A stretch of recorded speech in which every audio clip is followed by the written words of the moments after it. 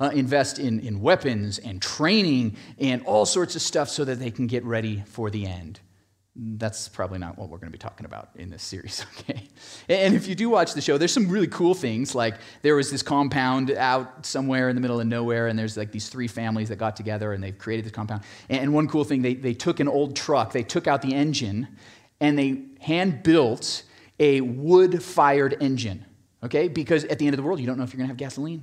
You still might need to drive somewhere, right? So that's pretty cool, right? I didn't even know that was possible, wood-powered engine. But then there's also some other crazy things, like a family in Arizona who converted their backyard swimming pool into a hydroponic system, and they filled their entire pond now with tilapia.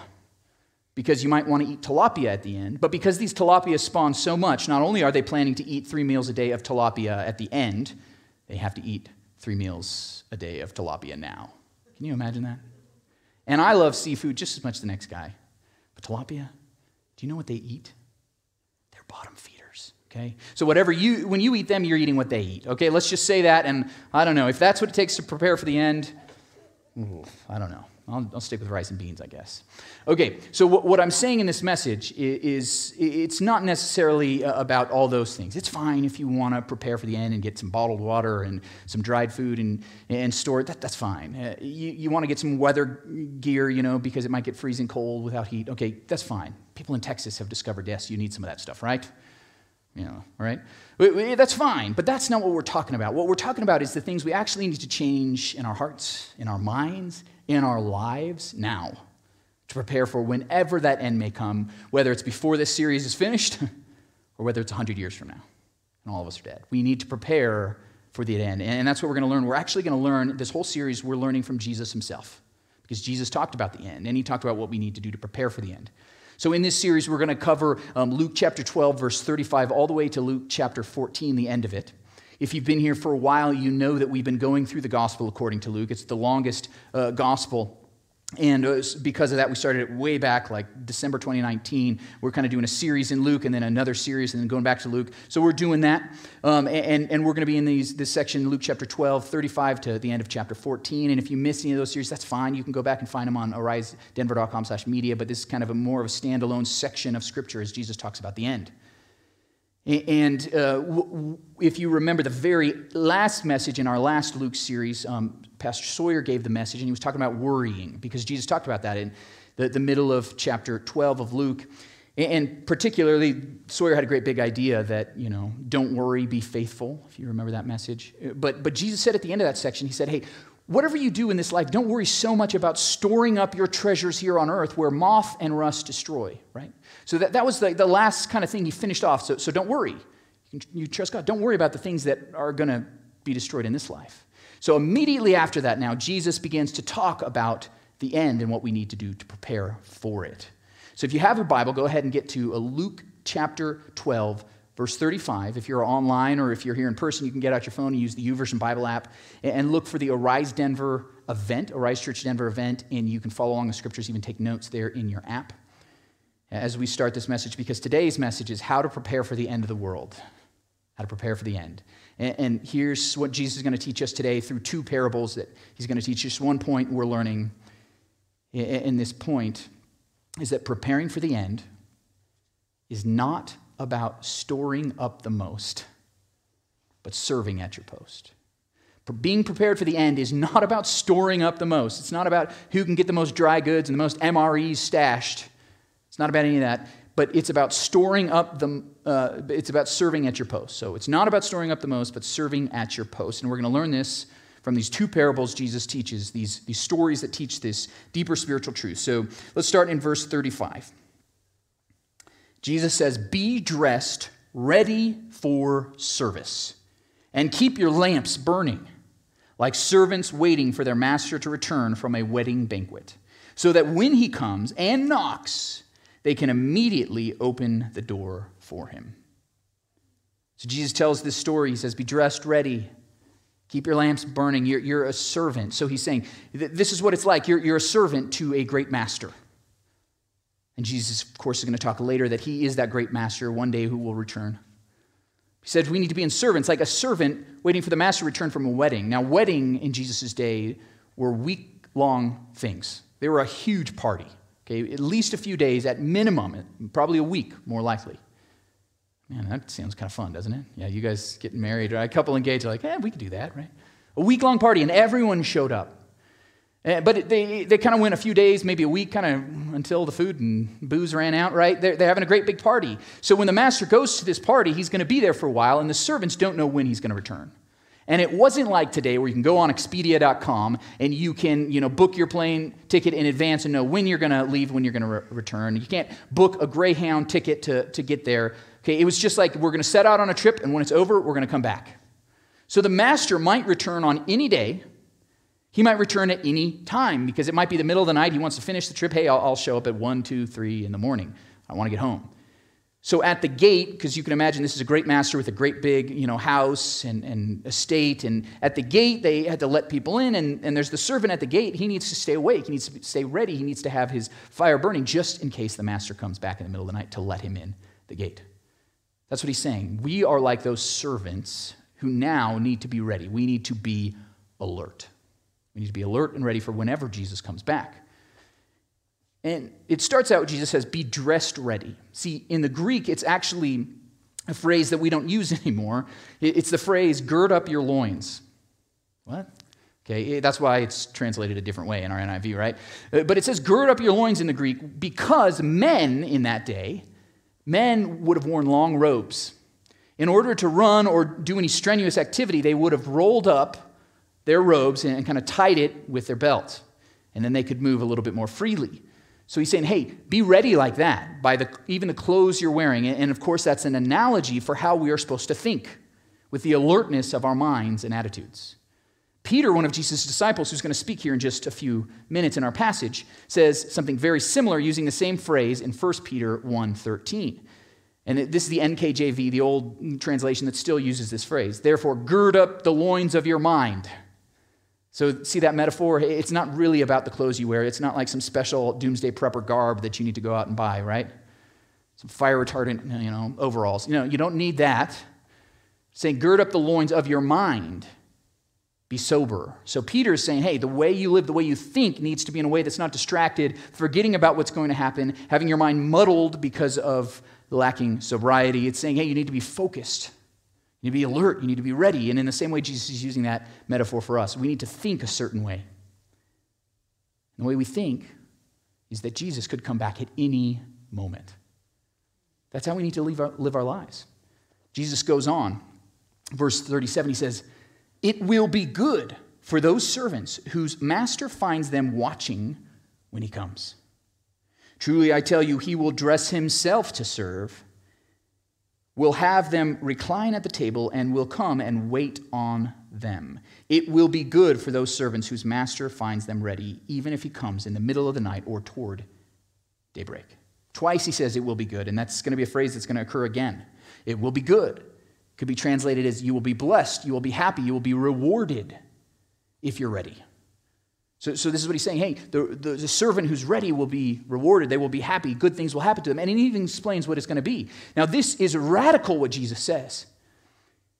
He says, truly I tell you, this is talking about the master, he will dress himself to serve, will have them recline at the table, and will come and wait on them. And if Jesus is talking about himself, he's saying, when I come back, if you are my servant, if you are ready, if you are alert, if you are doing what you're supposed to do, I will serve you. Now, this is radical. No master in the ancient world would stoop and lower himself to serve his servants. But that's what Jesus promises he will do for us. Last week, as we finished our series, The Quest, that final message, the goal, we talked about that. That Jesus would prepare a great banquet, a great feast for all those who believe in him. And here we learn that at this feast, Jesus himself will serve us. Can you just imagine that? Getting to the end, and the King of the universe, who everyone's worshiping and glorifying, the angels, multitudes upon multitudes of angels bowing down in worship to him, Jesus will come and serve us. Want another piece of bread? Can you imagine that? But that's what's going to happen for the servant who is ready. And that's why it's not about storing up the most. It's about serving at your post. Jesus says, you'll be rewarded. You'll be blessed. It will be good for you if you are ready. That's what he says. And this is so important because we don't know when Jesus will come back. In verse 39, Jesus makes it clear, but understand this. If the owner of the house had known at what hour the thief was coming, he would not have let his house be broken into. You also must be ready, because the Son of Man will come at an hour when you do not expect him. Jesus is talking about himself, the Son of Man. So he kind of shifts his analogy here. You see what he's doing? Okay, now he's saying, okay, if you own the house, if you're waiting there, if you're the guard, you're not going to fall asleep if you know the thief is coming. The thief's going to come and try to break in the middle of the night. If you knew the time the thief was going to come into your house, you'd be up waiting, polishing your shotgun, right? Or you have your Ring doorbell or whatever, okay? Whatever your security system. But you'd have it ready, right? We're going to make your day law state, right? Okay? Just come on in, thief. Make my day, right? That's what you do if you know the thief is coming. And Jesus is saying, you don't know when I'm going to come because I am like the thief in the night, to come that way, to come when you least expect it, when no one expects it. Jesus says the exact same thing in Revelation chapter 16, verse 15. He says, look, I come like a thief. Blessed is the one who stays awake and remains clothed. Same metaphor there, right? Remains clothed so as not to go naked and be shamefully exposed. This does not mean you can't sleep in the buff, okay? That's not what it's saying. The clothes, once again, are an analogy saying that you need to be ready. Your mind needs to be alert. You need to think and believe that at any time Jesus could come back. I don't know when it's going to be, so I'm going to live my life now as if he could come back at any moment. That's what it means to serve at your post, to be ready, because at any time, the thief could come in. Any time Jesus could return, the master could be there. So we need to be ready at all times. And readiness is such an important thing. Earlier this year and at the end of 2020, I just did a huge deep dive into World War II stuff. Read a bunch of books on World War II. I don't know why. I just got obsessed with it, right? Anybody done this? And I read Stephen Ambrose's book, D-Day, a huge book all about one day. This was such a pivotal day in the history of the world, right? Because at that point, on June 6, 1944, Hitler and the Axis occupied most all of Europe. They controlled all of France, and they had for years been waiting for an invasion from the Allies and from England. So they had fortified for years the entire coast of Normandy, the entire northern coast of France. They were getting prepared. They were ready, right? And they were laying all these groundworks. They'd put concrete bunkers in there. They had machine guns and mortars and huge guns, and they just had everything ready. Mines, everything, right? They were just ready because they knew at any time there could be an invasion. But what's most interesting is what actually happened on D-Day. Because on D-Day, the Allies had been planning this invasion, and then on June 6th, at 06:30, the first soldiers landed in that amphibious assault from the Allies at Utah Beach.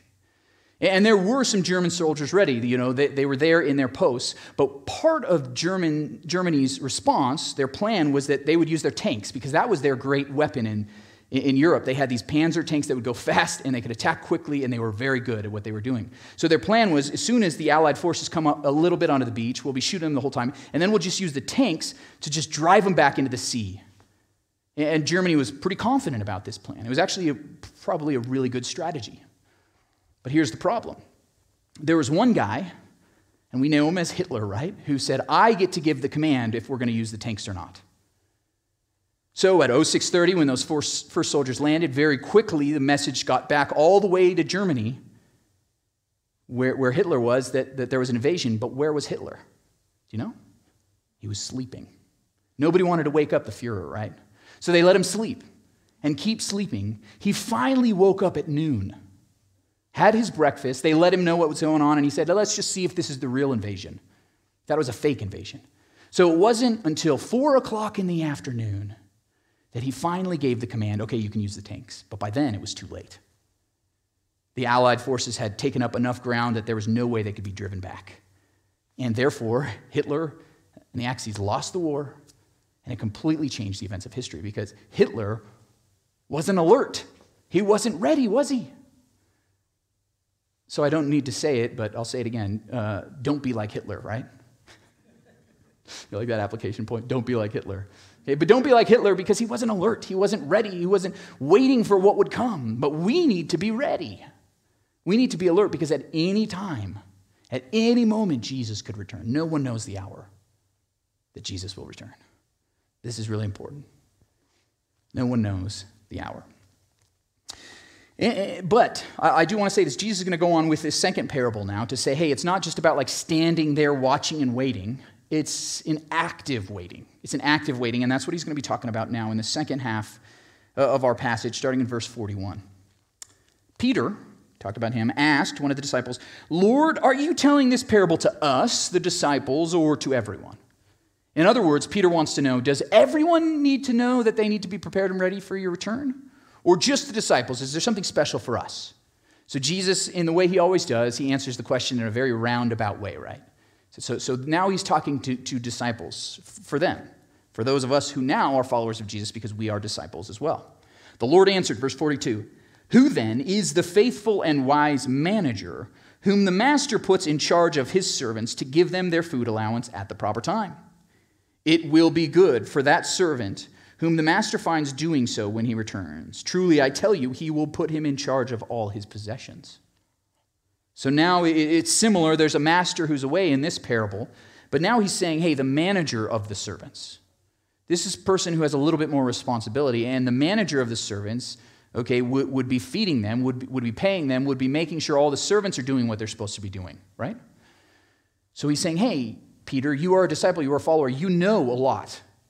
So therefore, you are responsible for others as well, to care for them, to make sure they have what they need, to feed them, even spiritually. So in this sense, those of us who are already followers of Jesus, our job is to help others follow Jesus, right? We talk about that a lot. Have you heard it from me before? Okay, we say our mission here is helping people follow Jesus because we say, hey, not only is he a church, me as a pastor, my job is to help you follow Jesus, but in turn for you to help others. See, if we are followers of Jesus, we must be serving at our post, which means helping others, serving others, caring about others, teaching others. And then we'll be rewarded. He's like, I'm going to give you all my possessions when I return, okay? Jesus is going to serve us, and he's going to give us possessions. I mean, this is crazy. Verse 45, but suppose the servant says to himself, my master has taken a long time in coming. And he then begins to beat the other servants, both men and women, and to eat and drink and get drunk. The master of that servant will come on a day when he does not expect him, and at an hour he is not aware of. He will cut him to pieces and assign him a place with the unbelievers. So he's saying, hey, this is someone who says they're a follower of me. They're my servant, and yet they're beating others, meaning they're mistreating people, not loving people, treating people with hate and disrespect and not giving them the things they need. And they're getting drunk, meaning they're just like, I'm just going to live my life. I'm not going to be obedient. He says for those people, it's going to be bad. It's not going to be good, right? The master will come back, and at the very end of verse 46, he will cut them to pieces and assign them a place with the unbelievers. Now, there's some debate whether cut them to pieces means literally like cut them in half or cut them off. But either way, it's going to suck. It's not going to be good. This is punishment. This is being cast out with the unbelievers. You can say you're a follower of Jesus, but if you're not living like Jesus could return and ready and waiting for him in service, if you're not serving at your post, you'll be cast off with the unbelievers. So Jesus says, and that seems like a terrible fate. Jesus is warning us here. How you live now needs to be preparing for the end. But it's not about storing up the most. It's about serving at your post, he says. Let's keep reading in verse 47. Jesus says, the servant who knows the master's will and does not get ready or does not do what the master wants will be beaten with many blows. But the one who does not know and does things deserving punishment will be beaten with few blows. From everyone who has been given much, much will be demanded. And from the one who has been entrusted with much, much more will be asked. So now he's getting back to that first question that Peter asked him. What's the difference between disciples and not disciples at the end? Well, disciples know a lot. They've been given a lot. They've been entrusted with responsibilities. And because of that, more will be expected of them. But those who don't know, who haven't heard about Jesus, don't know the Bible, have not been taught, there's going to be less expected from them, right?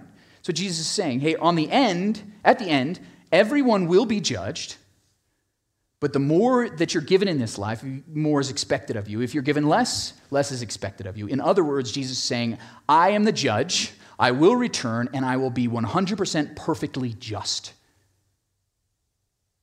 in the rewards and the punishment that I'm bringing, okay? Now, this is really important for us because what we do in our culture, we judge the judges. Have you noticed this? We judge the judges in our society. Literally, we do this. When we see a news story, here's a convicted serial rapist that gets 3 years in prison. We're angry, right? How could he? People are going online, they're mad, they're egging the house of that judge. How could you do that? That's a terrible punishment, right? It's way too lenient. And that there's somebody else who has like a dime bag of marijuana and is away for 15 years. We freak out about that too, right? How could they be going away? That punishment be so big for such a small crime? Don't we say this? We judge the judges. And it's even, there was a scandal here just a couple weeks ago in Colorado. Did you guys see this in the news? Where there was a judge who was acting very inappropriately and doing some things very wrong, and the rest of the judges kind of just covered it up. Nobody knew about it. So it was a scandal when it kind of came out. Because who's judging the judges? That's what everybody wants to know. Because human judges get things wrong, right? Human judges get things wrong. That's why even people freak out and there's protests when someone is shot by a police officer.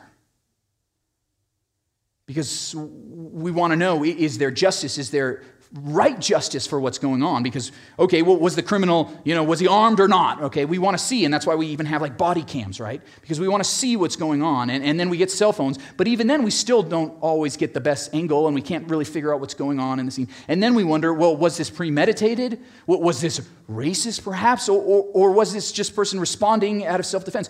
This is what everybody's debating, right? Huge arguments and fights all over the place because none of us know.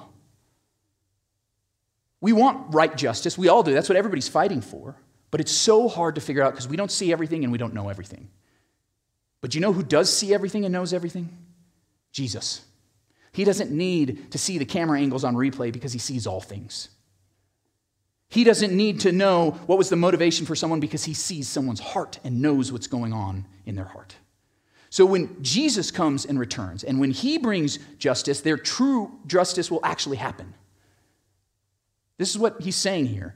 For the person who does wrong, I know exactly what wrong they did and what was going on in their heart. And I know if they knew better, right? That's what he's saying. If they knew better and they did it, it's going to be worse for the person who didn't know. We do the same thing in our justice system. It's a difference between manslaughter, and murder. If there was, pre-thought, if there was premeditated crime, we want to know what's going on in the person's heart, right? So Jesus actually knows all those things. He knows what someone was taught, what happened in their childhood, if their mom neglected them, if there was trauma. He can look at all of those things so that he can judge someone fairly, and that's what he does. On Judgment Day, there's going to be 100% perfect justice.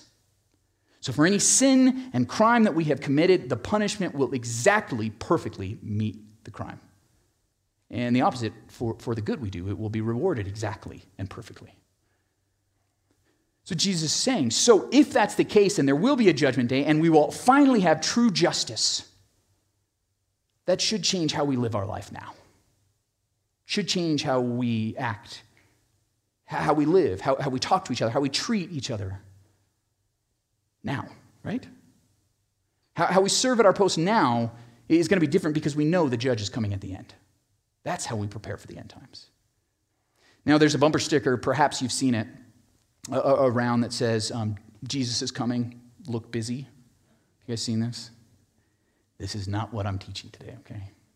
This is not what I'm teaching, nor was Jesus teaching that, okay? People are like, oh, mom's coming, let's act like we were doing what we were supposed to do, right? Boss finally shows up, oh, yeah, let's all pretend like we were working, right? Okay, that's not what Jesus is saying. He's saying it's how we actively wait. It's how we serve, how we're faithful at our post now, every single day. Now, I can share this from my own experience. I remember when I was a teenager, my parents would go overseas to Eastern Europe where they would do mission work every summer for 4 to 6 weeks every year. So when I was a teenager, my parents would leave me and my 2 older siblings at home, and we would take care of the house and have to do everything, and they expected it to be clean when they got back, right? My mom did, especially, right? So what did we do? Well, for 4 to 6 weeks, we wouldn't do anything. And then the day before they would come back, we would scramble, scrub everything, try to clean everything right, just to be ready for when my parents were coming back the next day. And we never did a good enough job, right? That's what happened. Don't do that. That's not what Jesus is saying. And when I was older, and I definitely didn't do this perfectly, but when I was older, and I was actually 21, right before I got married to Melissa, I was starting seminary, I lived at this place here in Denver called the Downing House.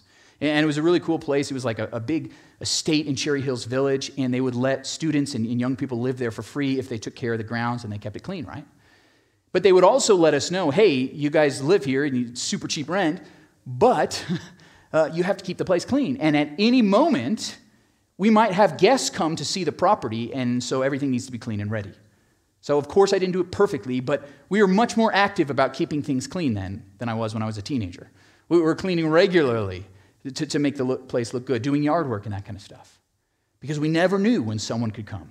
So that's how we're supposed to live our lives. Do you guys get the difference? It's not, okay, scramble, oh, Jesus is here, delete my browser history, oh no, Okay, it's not about that. It's about living faithfully the whole time, serving at our post every day, as if at any moment he could come back. I want to be doing what I'm supposed to do when he does come back, because we don't know when it is. It's not even like a day's notice that I knew with my parents. It's at any moment. You will be caught off guard. So that's why we need to be alert and ready and living faithfully in every day and every moment now. So this should challenge us a little bit, because what this is saying is that we need to stop saying, and I know we all do this, stop saying, I'll do that later. Yeah, don't we say that? Why do today what you can put off till tomorrow? Isn't that how we live our lives? Especially when it comes to our faith. Let's be honest. We say, when I'm less busy, then I'll start reading my Bible. Maybe when the kids are a little bit older, then I'll get involved in a community group. I'll start serving, later when life just, oh my gosh, there's a huge project, work is busy, things will calm down. They never do. I'll start tithing once I get that raise. And then the raise comes and you have more bills to pay. That's what we do. So instead of putting off till tomorrow the things you know you're supposed to do today, let's be faithful today. That's what Jesus is telling us here. And that's what I want to just encourage you and challenge you to do. Just do one of those things that I've always wanted to do this. I've always said I was going to do this, but you've been putting it off. I just want you to do one of those things today. What is that thing for you? I don't even need to tell you. You know what it is. You've been thinking about it. You know you were supposed to do this thing, but you haven't been doing it. You've been putting it off. I just want to encourage you. I want to challenge you to take that step. Maybe it's to finally declare Jesus as your Lord and Savior. Don't wait till the end. Let me think about it a little more. No, make your decision. Baptism, coming up on March 21st. I'll do it. Maybe once mom's gone and she won't care that I'm getting baptized, right? No. Make the decision today. Do what you're supposed to do as the faithful servant at your post today. And that's what I want to challenge you. And let me say this, because I know there's some people listening who really need to hear this. What you've been saying I'll do after the pandemic is over, if it's a faithfulness to Christ, do it today. Because I know there are some people who are saying, hey, when the pandemic's over, then I'll get involved, then I'll serve, then I'll do this thing that Jesus tells me to do. Stop. Be faithful today. I want to encourage you, I want to challenge you to do that, even to serve online. That's why we've been talking about online hosts even. That's a way that you can serve even if you're having health issues. We have someone like Amy Brandt who's saying, hey, I don't feel comfortable yet, because of my health to be in person, but I'm going to serve. And she's been one of our most faithful servants with our online hosts every week. She's online connecting with people. Okay, just because you're saying that the pandemic is here, that doesn't, give us an excuse to not be faithful. So let's be faithful today.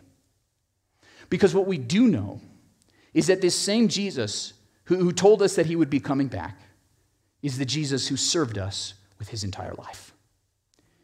And Jesus did that with every breath he had, he served. He was faithful at his post while he was there, even though it was hard. In his last night together with his best friends, that he knew he was going to die and be betrayed by one of them, he washed their feet in service. He loved others and cared for us, even going up to the cross. Because when we see the judge coming and we know that we're going to receive some punishment because all of us have sinned, Jesus said, I will serve you by taking your punishment upon myself. And that's what he did on the cross. When he died, all the punishment that we justly, perfectly deserved, Jesus took upon himself. And if we believe in him, we can be forgiven from all of that stuff. And when we do finally see the judge, we can claim the blood of Christ and be forgiven of our sins and given eternal reward. Now that's good news. And Jesus promises us that. So we need to put our faith in him, and we need to be faithful servants now at our post. Whatever that means, wherever you are, do it today. Don't put it off till tomorrow. Be faithful today. On May 19th, in 1780, there was kind of an interesting day in U.S. history. Okay? Right in the middle of the Revolutionary War, there was a day, and it started in the morning like a normal day, but by mid-morning, the sky was turning yellow. And by noon, it was completely black. They call it New England's Dark Day. You can look it up. And in New England's Dark Day, everybody was freaking out what was going on because all the way from South Jersey to Portland, Maine, it was completely black. At noon, they had to light candles just to see. They didn't have electricity, and they had no idea what was going on. They couldn't look on CNN to figure out, hey, what's going on? They had no weather reports. They didn't know what was going on. It was just completely black. So what did they think? It's the end of the world. It's the end of the world. It's coming. It's happening right now. You know, years afterwards, what scientists think happened was that there was really dense fog, really low cloud coverage, plus there was huge fires, forest fires in Canada that were being blown down into New England. But all they knew for that entire day, over 24 hours of just complete blackness, they thought it was the end of the world. And at that same time, the Connecticut legislature was meeting. And they were meeting and discussing, and most of them were like, well, I think we should go home. We should be with our families. Just stop doing what we're doing because it's the end of the world. Jesus is coming back. But there was one man, Abraham Davenport, who I think faithfully followed Jesus' word, and this is what he said. He said, this well may be the day of judgment, which the world awaits. But be it so or not, I know only my present duty and my Lord's command to occupy till he come. So at the post where he hath set me in his providence, I choose for one to meet him face to face. Therefore, with all reverence, I would say, let God do his work. We will see to ours. Bring in the candles.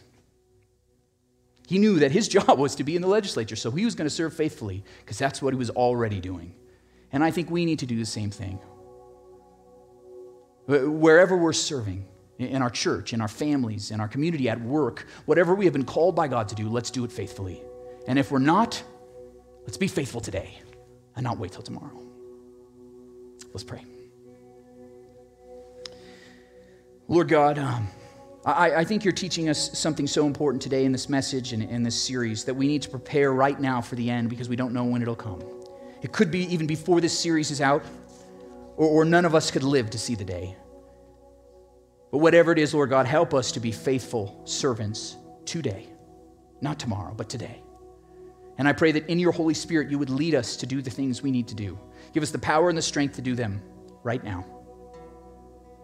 Now with heads bowed and eyes closed, if you're here and you've never put your faith in Jesus Christ, you've never trusted in him and his death on the cross to forgive you of your sins, let me tell you, you're not ready for that day when it comes.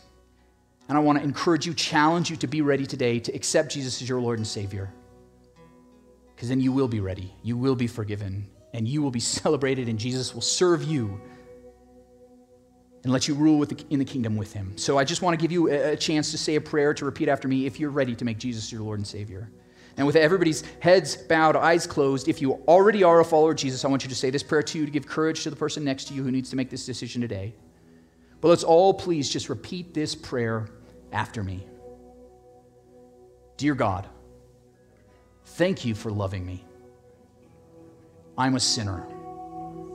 I need a Savior. Forgive me. Save me. I declare that Jesus is Lord. Fill me with your Holy Spirit. Help me to follow you and serve at my post till the end. Amen. Now, with eyes still closed, if you said that prayer for the first time and you meant it, and you declared Jesus as your Lord and Savior for the first time, would you please just slip your hand up in the air? Or if you're online, go to risedenver.com/connect, fill out that form, and click the button that says, I follow Jesus, I made a decision. I want to hear from you, and I want to encourage you on this journey. Lord God, we all come to you because we all have things in our life that we need to change, things that we've been putting off, saying, hey, when I'm older, when I'm more mature, after this happens, after I'm less busy. Lord God, help us to do those things faithfully now, to serve at our post like we are called to and commanded to, ready for your return at any time, knowing that it's not about storing up the most, but serving at our post. So Lord God, right now we worship you because you are the great Father in heaven who loved us so much to send your Son so that we could be your children. We worship you in Jesus' name. Amen.